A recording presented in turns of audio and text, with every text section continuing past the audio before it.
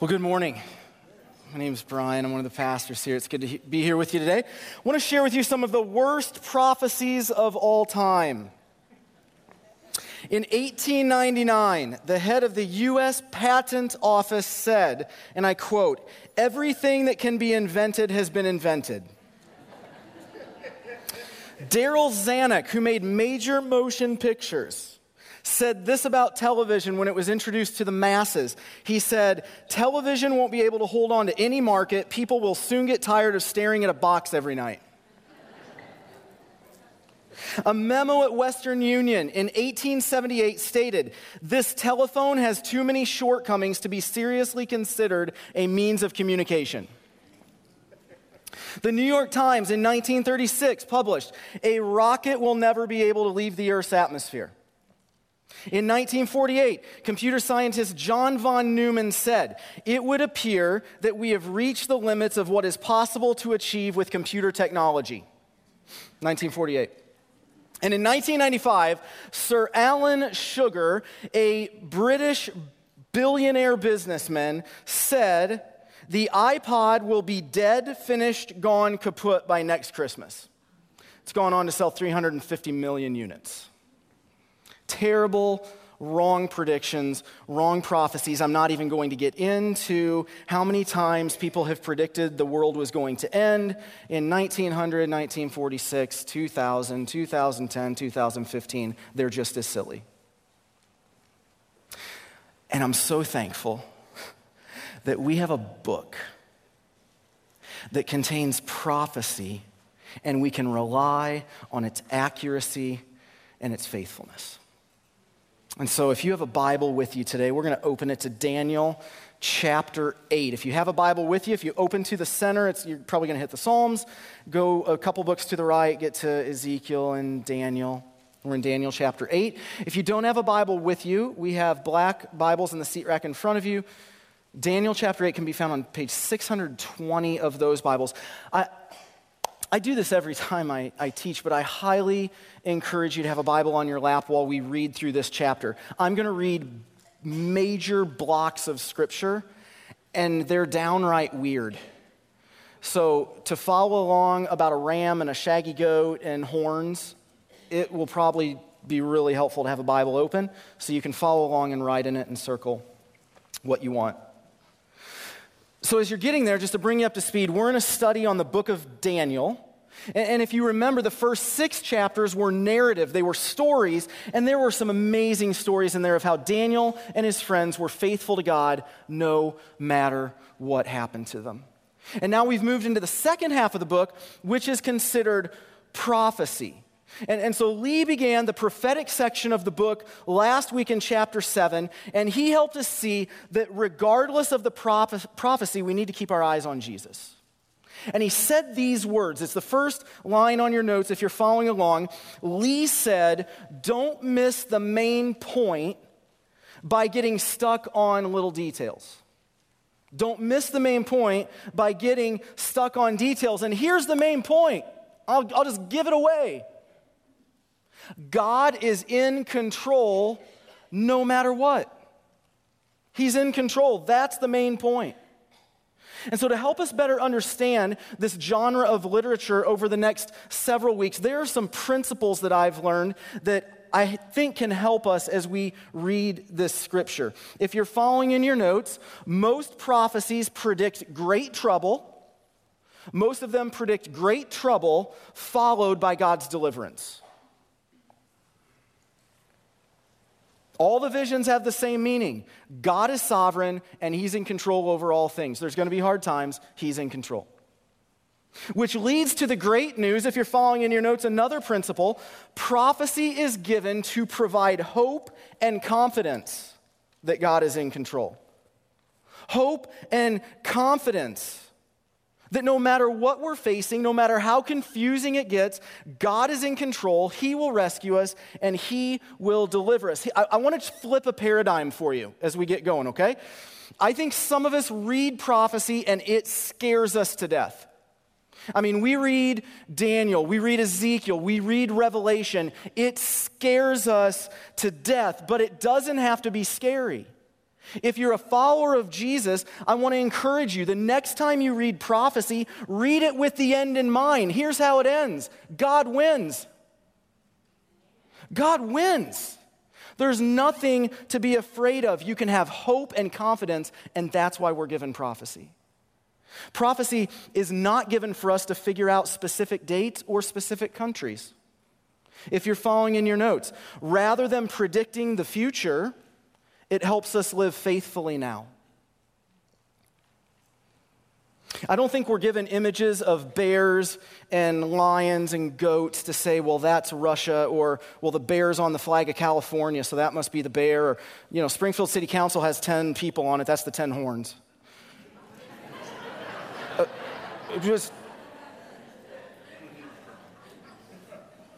The language is highly symbolic, if you're following your notes. The language is highly symbolic, so we need to be careful about wild speculation.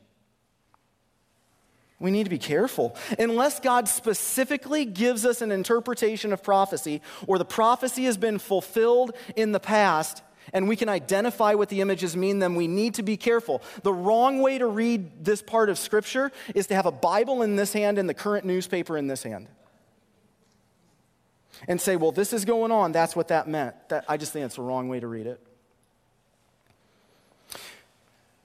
And so the final thing we need to know is there are different types of prophecy. Some prophecy has dual fulfillment. It has been fulfilled in the past in part, but there's still a remaining future fulfillment. There is some prophecy concerning the end of the world, which is totally unfulfilled, but will be fulfilled. And then there's prophecy that has been totally fulfilled. And that's what we have in chapter 8. If you're following in your notes, chapter 8 is historic prophecy. It's historic prophecy. And what I mean by that is that I believe everything in chapter 8 that we're going to look at today has been fulfilled in history. I think it points to future, that there will be nations and there will be kingdoms and there will be kings and there will be evil people that rise up. But what we're going to see in chapter 8, it's been fulfilled. What was prophecy to Daniel is history to us. So let's take a look at what this vision held. And so I'm going to encourage you to follow along in your Bibles. I'm going to read Daniel 8, verses 1 to 14. Major block of Scripture, but you can follow along in your Bibles and put yourself in the story. So verse 1. In the 3rd year of King Belshazzar's reign, I, Daniel, had a vision after the one that had already appeared to me. So chapter 7, Lee's vision was 2.5 years ago. This is another vision.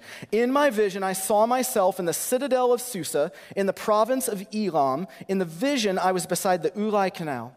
I looked up, and there before me was a ram with 2 horns, standing beside the canal, and the horns were long. One of the horns was longer than the other, but grew up later. I watched the ram as it charged towards the west and the north and the south. No animal could stand against it, and none could rescue from its power. It did as it pleased and became great. As I was thinking about this, suddenly a goat with a prominent horn between its eyes came from the west, crossing the whole earth without touching the ground. It came toward the 2-horned ram I had seen standing beside the canal and charged at it in a rage. I saw it attack the ram furiously, striking the ram and shattering its 2 horns. The ram was powerless to stand against it. The goat knocked the ram to the ground and trampled on it, and none could rescue the ram from its power. The goat became very great, but at the height of its power, the large horn was broken off, and in its place 4 prominent horns grew up toward the 4 winds of heaven. Out of them came another horn, which started small but grew in power to the south and to the east and to the beautiful land. It grew until it reached the host of the heavens, and it threw some of the starry host down to the earth and trampled on them. It set itself up to be as great as the commander of the army of the Lord. It took away the daily sacrifice from the Lord, and his sanctuary was thrown down. Because of rebellion, the Lord's people and the daily sacrifice were given over to it. It prospered in everything it did, and truth was thrown to the ground. Then I heard a holy one speaking, and another holy one said to him, "How long will it take for the vision to be fulfilled?" The vision concerning the daily sacrifice, the rebellion that causes desolation, the surrender of the sanctuary, and the trampling underfoot of the Lord's people. He said to me, it will take 2,300 evenings and mornings. Then the sanctuary will be reconsecrated. Okay, then. Is it any wonder why in verse 27, after this incident, it says, Daniel was worn out and I lay exhausted for several days. Then I got up and went about the king's business. I was appalled by the vision. It was beyond my understanding. I mean, if we put ourselves in this story where Daniel, we've been given this vision, there's a ram and a shaggy goat and horns, and this is crazy. This makes no sense. But remember, this is historic prophecy. What was prophecy to Daniel is history for us. For Daniel, this wasn't going to play out for 350 years. But we can look back in history and say, this is what that meant. And I'm so thankful God gave us an interpretation beginning in verse 15 because we're able to do some of this. So we're going to spend some time on the interpretation of the vision. It's fascinating. The Bible's amazing that it predicted and prophesied these events over 300 years earlier. And all of them happened. And so we're going to read this together, and I'll stop and make some comments that will hopefully help us understand the vision. I'll begin in verse 15 if you're following along, and then I'll invite you to read the first gray box on your notes. Verse 15 says, while I, Daniel, was watching the vision and trying to understand it, there before me stood one who looked like a man. And I heard a man's voice from the Ulai calling, Gabriel, tell this man the meaning of the vision. As he came near the place where I was standing, I was terrified and fell to my knees. Would you read this with me in the first gray box on your notes? Son of man, he said to me, understand that the vision concerns the time of the end. He said, I am going to tell you what will happen later in the time of wrath, because the vision concerns the appointed time of the end. In verse 17, we see the words, time of the end. In verse 19, we're going to see the words, later in the time of wrath. In verse 23, we see the latter end. And in verse 26, we're going to see many days from now. And I think sometimes we read this and we see all those allusions to the last days, and we think, well, that's the end of the world. The second coming of Christ. And in this vision, I think the context will show that the phrase, if you're following in your notes, time of the end does not mean the end of the world. It does not mean the end of the world, but something else. The last days is used quite a bit in Scripture. Just one example where it doesn't mean the end of the world is Peter on the day of Pentecost when the Holy Spirit is given in Jerusalem in the first century. He quotes the prophet Joel, and in chapter 2, verse 28, he said, in the last days I will pour out my Spirit on all people. That's not referring to the Holy Spirit being given at the end of the world. That was the day of Pentecost in the first century. In fact, anytime you read last days in the Bible, I think a helpful interpretation of that is that it can mean any time between when Jesus left this earth the first time and he's coming back a second time. We're living in the last days. There will be the end of days, and there will be an end of the world when Jesus does come back. But let's not put the last days always meaning the end of the world. And in this context, it certainly doesn't. So in verse 20, if you're following along in your Bible, we're going to start seeing what this vision means. Verse 20, the two-horned ram that you saw represents the kings of Media and Persia. Remember, we had a ram with two horns, and one horn is bigger than the other horn. If you're following in your notes, the ram is the Media-Persian Empire. It's the Media-Persian Empire. Babylon's now in the past. The bear from last week is dead. It has been killed. And if you remember in chapter 5, Babylon was defeated by the Medo-Persian army. And there are two horns, and out of the two horns, one kingdom is more powerful than the other, and we know from history this is the Persian Empire. It's more powerful than the Empire of Media. In verse 21, we continue. He gives us the interpretation. It says, verse 21, the shaggy goat is the king of Greece, and the large horn between its eyes is the first king. If you're following in your notes, the shaggy goat is Greece, and the horn is Alexander the Great. Remember the vision. The ram is defeated by a shaggy goat who conquers the world so swiftly that it's like his feet never touch the ground. And the shaggy goat defeated the ram and trampled on it. From history, we know that Alexander the Great was the first great king of Greece who conquered the world from Italy to India. And then just as quickly as he came to power, he died at the age of 33. And in the vision, the one horn was broken off and 4 horns appeared, smaller. And we see in verse 22, if you're following in your Bibles, the 4 horns that replace the one that was broken off represent 4 kingdoms that will emerge from his nation but will not have the same power. We also know from history that no one ruler followed Alexander, but his kingdom was divided into 4 kingdoms, or 4 horns. If you're following in your notes, the 4 horns are the kingdoms of Seleucid, Ptolemy, Lysimachus, and Cassander. You may have heard of the Ptolemies or Seleucids before, but 4 kingdoms, not as great in power as Alexander. And then the vision skips over about 200 years, and we read in verses 23 to 26, if you're following in your Bibles, it says this: "In the latter part of their reign, when rebels have become completely wicked, a fierce-looking king, a master of intrigue, will arise. He will become very strong, but not by his own power.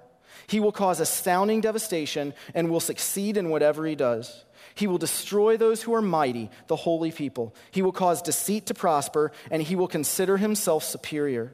When they feel secure, he will destroy many and take his stand against the prince of princes. Yet he will be destroyed, but not by human power.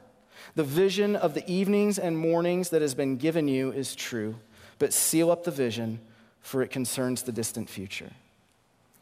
So sure, it's going to point us to the future, that there's more kingdoms and more antichrists to come, which are people opposed to Christ. But we know with almost certainty that in this prophecy, if you're following in your notes, the small horn that grows in strength is Antiochus Epiphanes IV. It's Antiochus Epiphanes IV. He ruled from the Seleucid kingdom, one of the 4 horns, from 175 until his death in 164. History documents that this prophecy was fulfilled in many ways, and I listed those in some really small print underneath the main line. But just to run through several of those with you, because the Bible is amazing and so accurate. In verse 9, he started small but grew in power. He wasn't first in line to the throne, but he usurped it from his nephew. Verse 9, he grew in power to the south, which is Egypt, to the east, Syria, and to the beautiful land, which was Israel. Now, for these 4 kingdoms, Israel had been kind of hands off. We're not touching Israel. And Antiochus came along and said, I'm going to Israel, and I'm going to put Greek culture in Jerusalem. So he went after it. Verse 10, he set himself up against God. His name was actually Antiochus IV. He added Epiphanes to his name, which means God manifest. I'm God. And published it on all the money that he had printed. I mean, the pride and arrogance of a ruler who says, I'm going to add the word Epiphanes, God manifest, to my name. Set himself up against God. 11, it took away the daily sacrifice from the Lord, and his sanctuary was thrown down. This is an important one. In 167 BC, Antiochus gave orders to force the Jews to worship pagan gods in the temple. He put a stop to the regular sacrifices, like they stopped. Every day people would have to go to the temple and sacrifice an animal, and they no longer could. It was over. He even put a statue of Zeus in the temple and slaughtered a pig on the altar to desecrate it. He made the Jews that remained in Jerusalem forsake their God and their faith or suffer persecution. Horrible time in Jewish history. And so if you jump back to verse 13 for just a minute, that's the last little note that I gave you. It gives us a glimpse of a conversation in heaven between 2 holy ones or angels. And this concludes the prophecy. It says, how long will it take for the vision to be fulfilled? The vision concerning the daily sacrifice, the rebellion that causes desolation. Sacrificing a pig on the altar is also known as the desolation of abomination. The abomination of desolation. The surrender of the sanctuary and the trampling underfoot of the Lord's people. He said to me, it will take 2,300 evenings and mornings, then the sanctuary will be reconsecrated. So God prophesied that this would last for 2,300 evenings and mornings, which can mean one of two things. It's either going to last 2,300 days, which is about 6 years, or it's going to last 1,150 days, which is about 3 years, because there were 2 sacrifices a day, morning and evening. So here's the main point. Regardless of the actual length of this suffering and the stopping of the sacrifices, the main point is that there would be an end. It would come to an end. It wasn't going to last. But I do find this fascinating, that the sacrifices at the temple stopped in 168 BC, and after the Maccabean revolt, they began again in 165 BC, approximately 3 years after the temple was closed. It was reopened, about 1,150 days. I just find that fascinating. And remember, all of this was prophesied 350 years before it happened. The Bible's amazing. It's amazing. And so for Daniel, this was prophecy, but for us, it's history. And so I began to wonder, why would we be given a chapter in the Bible where all these prophecies have been fulfilled? A history lesson. And it's interesting that in chapter 7, which Lee taught last week, and in chapter 9 to 12 that we'll look at in future weeks, they all have a future element to them. They do all point to the future. But chapter 8, this small little chapter tucked in there, has all been fulfilled. And I think we're given chapter 8 for 2 reasons. One, for Daniel and God's people, the next 350 years were going to be filled with tough times. They didn't know how long it would last. They didn't know what tomorrow would hold. All they knew at the moment is that the plans they had made for their lives were not playing out like they had thought they would. And perhaps they used words like, God, what's going on here? How much more of this do we need to take? How long? I am sick of this. I mean, can you relate to that? And I think we're given chapter 8 to remind us, if you're following in your notes, number 1, we're given this chapter because, like Daniel, we're not home yet. We're not home yet. And it means that we can expect seasons of trials and difficulties and sufferings before our ultimate deliverance comes. But there will be an end. There is a day coming when we will make it home and there will be no more suffering and no more tears and no more sin. We don't know when that will be. We just know it's coming and we know we're not home yet. And the second reason that we're given chapter 8 is because until we're home,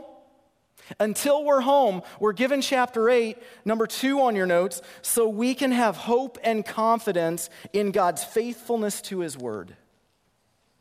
So we can have hope and confidence in God's faithfulness to his word. Everything God said came true. God keeps his word and he keeps his promises even when they don't make sense to us and even when it doesn't look like what we expected them to mean. He keeps his promises. His past performance gives us hope and confidence in his future faithfulness. We're given Daniel 8 for those days when we say, how long, God? How much more, God? We can remember that we're not home yet and that God is faithful to his word. And that gives us great hope. And so for the next few minutes, I wanted to give you the opportunity to hear from several people who are living Daniel 8 right now.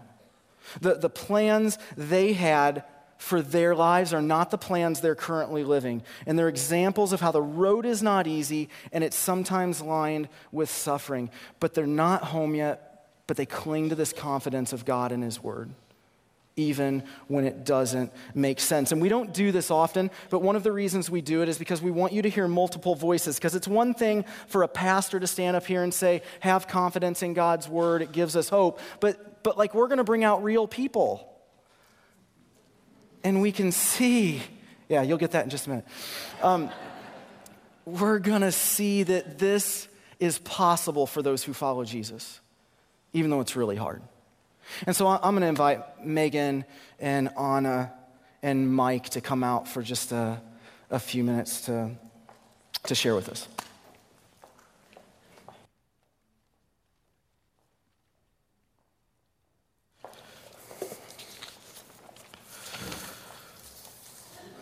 So I'll start with you, Megan, and let me introduce your family to our church. It's a picture of you and Madison, who's going into kindergarten this fall, and little Joel. And first of all, just thank you all for coming out here and being real and transparent and sharing that. I think you would all want me to say this, that even though we're going to talk about some ways that God has provided and shown off and the ways that he has made himself very real to you, there are still some days where you don't feel anything, where you don't see him, and you have doubts. So I know you'd want everybody to know, hey, we don't have this all figured out. But Megan, let me start with you. It's just an unbelievable story of how you've clung to God and his faithfulness in Daniel 8 living. The past 2 years have been unbelievably hard. Up until 2012, life was actually pretty good. I mean, you had been married for 5 years. You just moved to a new house in Rochester with your husband, and Madison was 3 years old. And then 2013 came and everything changed. And so in March of 2013, you lost your job because the position was eliminated from the company. In May, your husband let you know that he was no longer happy being married. In June, you had tried to get pregnant for over a year for little Joel. And once you found out you're pregnant, your husband decided he didn't want to be married anymore. And he decided to move out. And Joel was born in January of 2014. And we've talked about, how you went to the hospital by yourself and named him by yourself and have raised him by yourself. And when we talked, you went back to a verse several times that has been comforting to you, but also seemed like it was preparing you for this time, even though you thought it may have meant something different back when God gave it to you. Can you tell me why that verse has been so important? The verse is Exodus 14:13 and 14, and before this even started, it was hanging above my bed, and I didn't understand the meaning of it, but it's "The Lord will fight for you, you need only be still." As this went, and I fought against everything that was happening and tried to do everything that I could to control it and stop it from happening, I finally got to the point where I stopped wrestling and was at the end of myself. And over and over and over, I just got this scripture and similar scriptures in sometimes multiple times a day. And the more that I let go and was still, the more God had room to show up in our lives in ways that weren't necessarily what I would have chosen, but in hindsight are amazing. He knew things that I needed that I didn't, and giving him that room to work allowed him.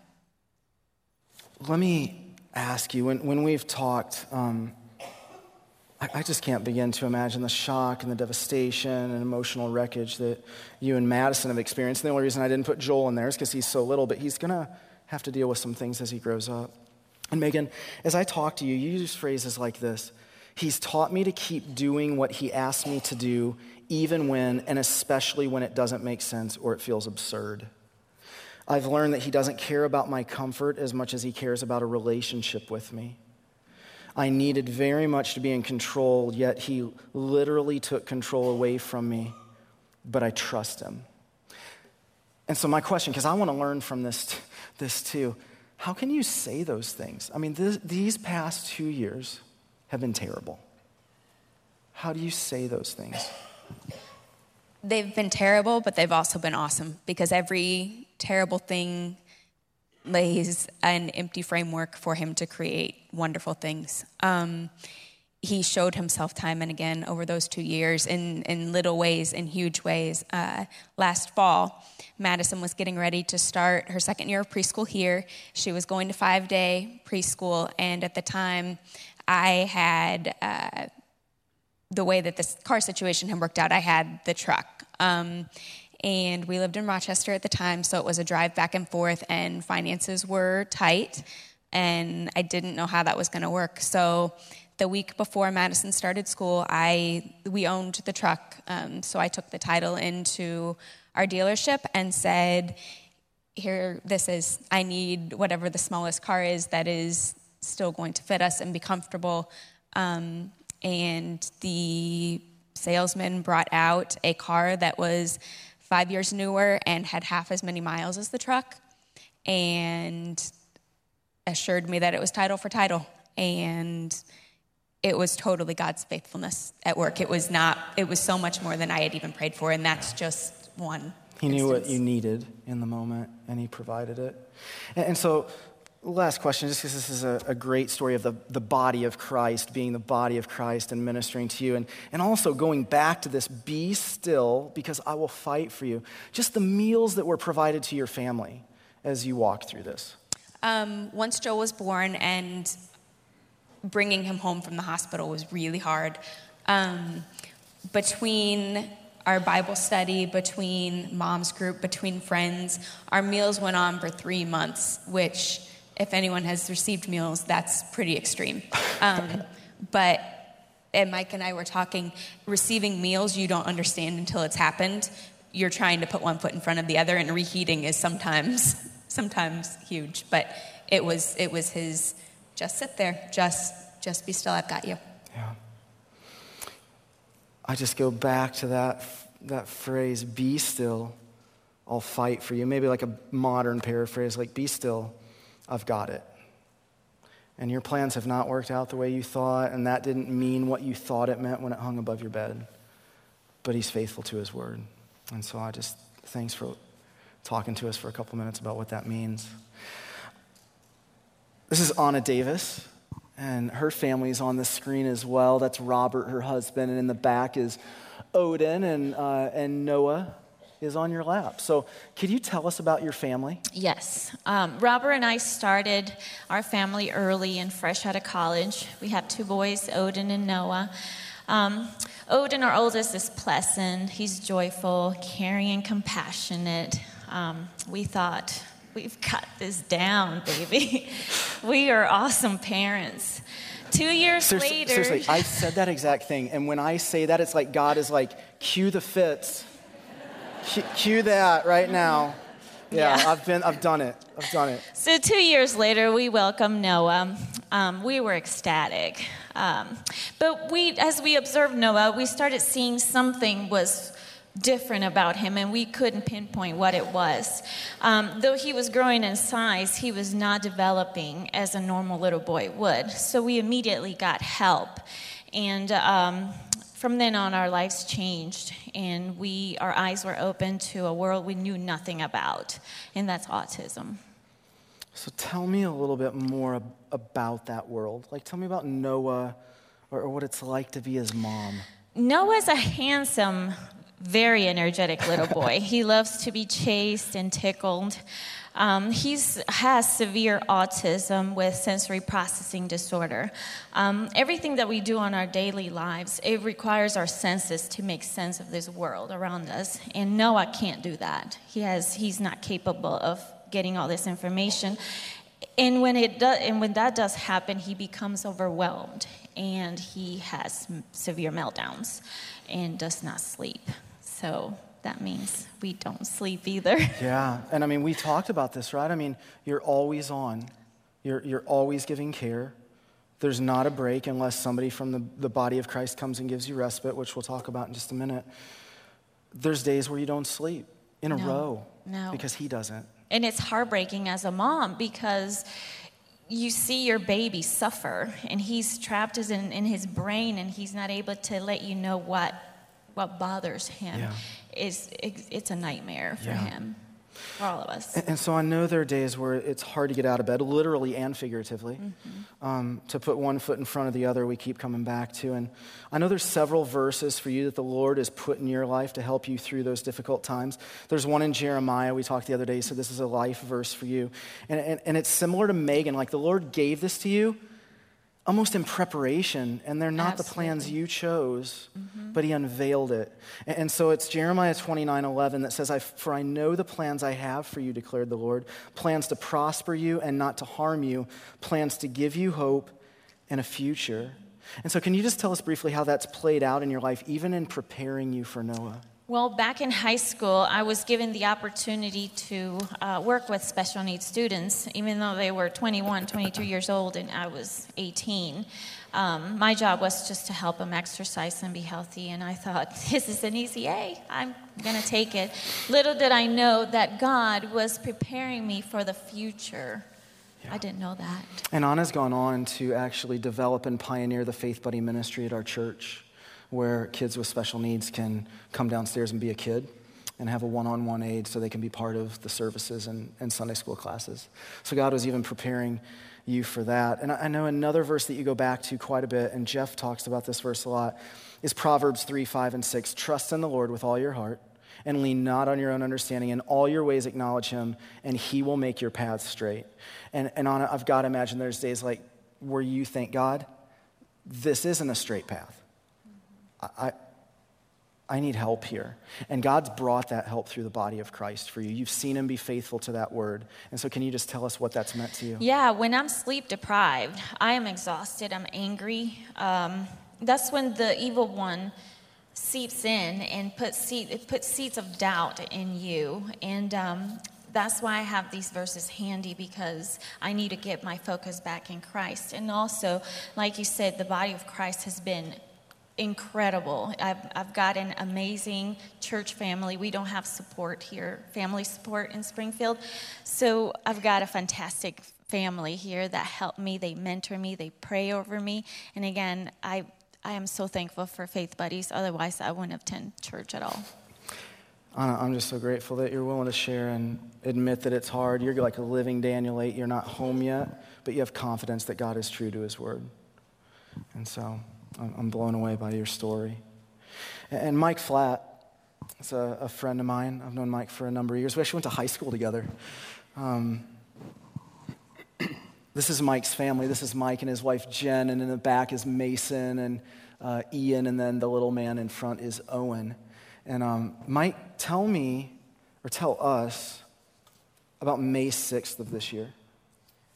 So on May 6th, I was at a ball game with my son. Ian was in a game I had other two with, and I got a phone call and was told I needed to come home and meet with Jen and our family doctor, and she was diagnosed with a 9 centimeter by 4 centimeter brain lesion on her right frontal lobe. So that's a pretty big tumor, if you know anything about how brain tumors work.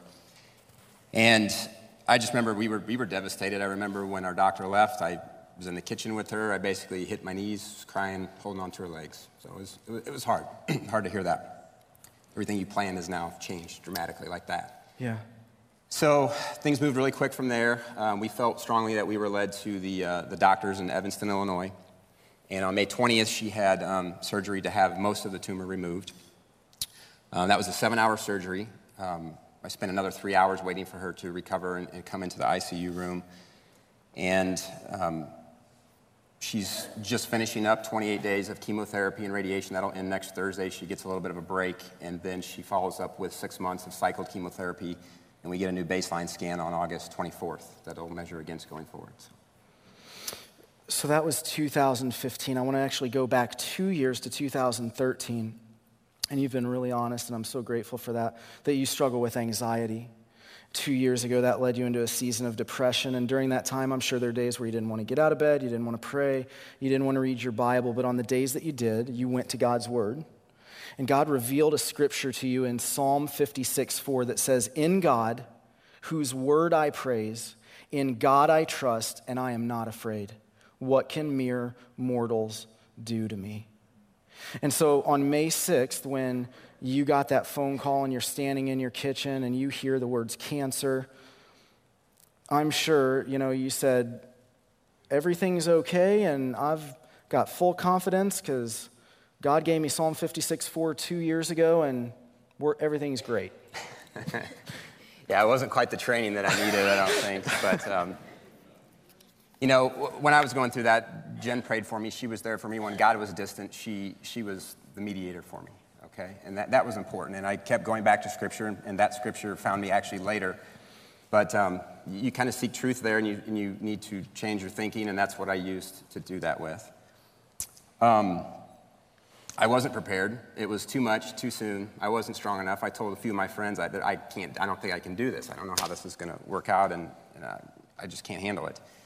But, each morning we'd catch our breath. Jen and I would sit down, we would read Scripture together, and we would share that with each other, and that's how we got through the day. That's how we still get through the day sometimes. Tell me about Psalm 118:8, because now as a couple, as you guys do that, and what a beautiful picture of waking up in the morning and reading Scripture and sharing Scripture with each other. Tell me about Psalm 118:8 and what that means to you. Tell us the verse itself and then what it means. Okay. Psalms 118:8 was actually given to me by a friend during the middle of this, and it's become very important to us since our surgery. What the verse is it's better to trust in the Lord than to put confidence in man. And basically, I told you I was in this ICU room, dark, alone, waiting for an hour and a half to come out. I didn't know if Jennifer was still going to be Jennifer when she came out. Her mom had gone through brain surgery, had 2 tumors removed, and we've seen the impairments that can happen when you go through this. And she was wheeled into the room, and she gave me a little wave, and she pointed at her left forearm where she had written "Trust God" on her arm. And she did that just prior to me walking out of the room that morning before the surgery. And I was trying to hold it together, so I didn't think a whole lot of it at the time. But that was a real God moment, a comfort for me, made me believe, hey, we can get through this. We don't know what it looks like still, but we're going to handle this. And she didn't tell me until several weeks afterwards, but she had dreamt for 3 days in a row she was supposed to write this on her arm. She doesn't remember doing it. She doesn't remember pointing at it, doesn't remember waving at me, but it's certainly something that I won't ever forget. So. And so, right, I mean, sometimes we ask that question, like, God, do you still give dreams? Do you still give visions? Yeah, absolutely, he does. It always aligns with Scripture. And in this case, he took you to Psalm 118. It's better to trust in the Lord than man. And he even took you back to Psalm 56:4. In God, whose word I praise, in God I trust. Absolutely. Trust God. And so this is just an example of Daniel 8 living. This is why we're given Daniel 8, because we're not home yet. Our road is going to be lined with difficulties and trials and sometimes suffering. But we can take confidence and find hope that God is faithful to his word, even when it doesn't look like what we thought it was going to look like. And so I'm just grateful for y'all being willing to share. Could I pray over you before we close? Well, God, thanks for these friends. Thanks that they're willing to share their Daniel 8 experience. God, I want to pray bold prayers, and everything human in me wants to pray that this stuff would be fixed. We know that Jesus prayed in the garden to remove this cup if it was your will. So we'll pray, Father, that if it is your will, God, would you help Megan's family be restored to beauty from the brokenness and the ashes, and that she would prosper, and that her family will lean into you, and that you have an unbelievable future for them that they can't possibly ask or imagine right now. God, we pray for Anna, and God, I believe this is possible because you can do anything, and we pray that you would. I know Anna prays this every day. Would you heal Noah? Would you help him escape from this prison of autism so that he could be a little boy that communicates? God, I pray for their family, protect their family, bring peace to their family. And God, I want to pray for Mike and Jen that when she goes in August, the scan is clean and they got it all. Through surgery and chemo and radiation, it's gone and it doesn't come back. God, we pray those bold prayers, but in the midst of this, as they're walking through it, would you increase their faith? Would you help them know they're not home yet, but they can have confidence in your word? And on those days when they utter phrases like, how long, how much more, this stinks, I don't want to do it anymore, could they find confidence in you that you're faithful to your word? God, thanks for my friends. Thanks that they're willing to share with us. It's in Jesus' name I ask those things. Amen. Would you just thank them for being up there? Thank you so much.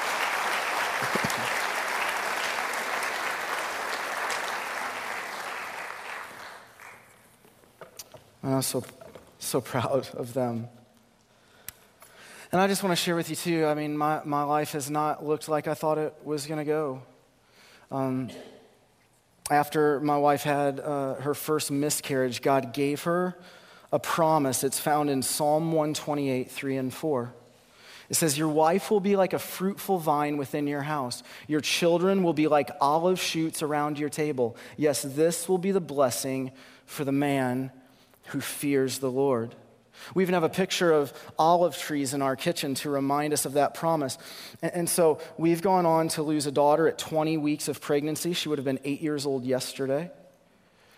We've gone on to lose twin girls that were born at 30 weeks. One was born still, and the other lived for 2 hours. And I look at my 2 healthy boys and my 4 children in heaven, and I sometimes wonder, God, did you really keep your word there? Really, God? I got more children dead than alive.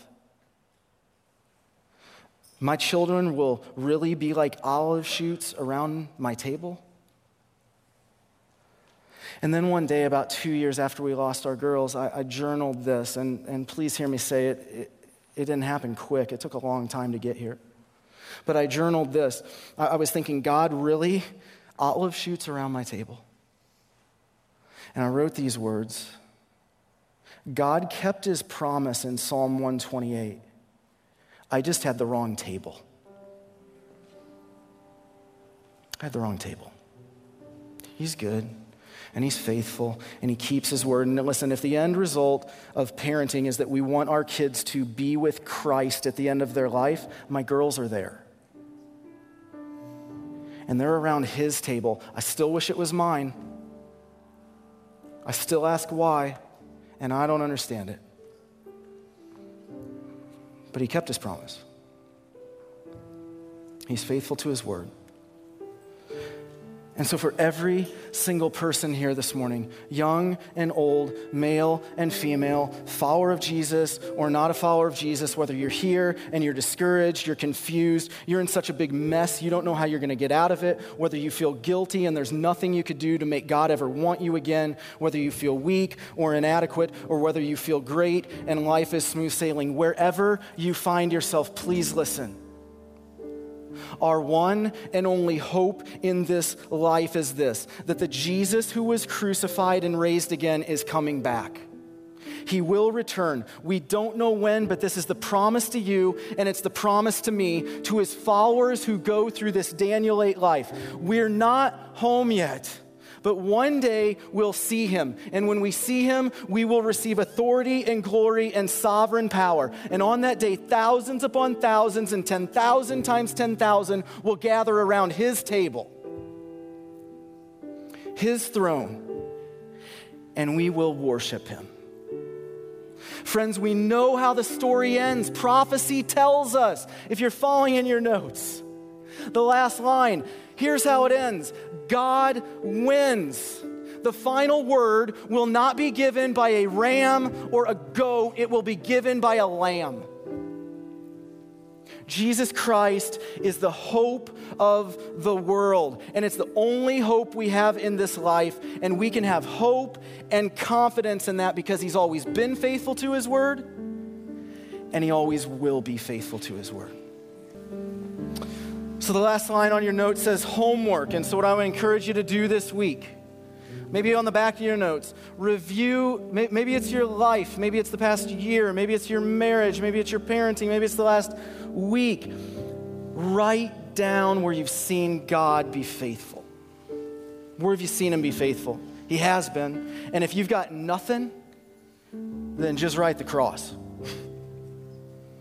But chart where he's been faithful and get in his word. Open his word and write down different scriptures that stand out, because when things stand out to us, I believe it's God speaking to us. And I love it. I had lunch with Chuck this week. We talked about journaling. Not everybody likes to journal, but I love this. And Chuck said, a guy told him, he said, if you knew you had a meeting with the God of the universe and he was going to tell you something, wouldn't you want to write it down? Write it down. Journal. Write down his faithfulness and scripture. And then look to how he's been faithful. So I'm going to invite the prayer team up. We're here to pray for you or celebrate with you if this is the day you've given your life to Christ and put your hope in him. But let's stand and read this together as we leave. I read this morning. I'm working through the Psalms. I'm on Psalm 77, and God put this in front of me this morning. I think this is for us as we leave here. Let's read it full voice, church. It says, "But then I recall all you have done, O Lord. I remember your wonderful deeds of long ago. They are constantly in my thoughts. I cannot stop thinking about your mighty works." Church family, go this week. No, you're not home yet, but you can have hope and confidence because he's faithful to his word. You can bank on it. You're dismissed.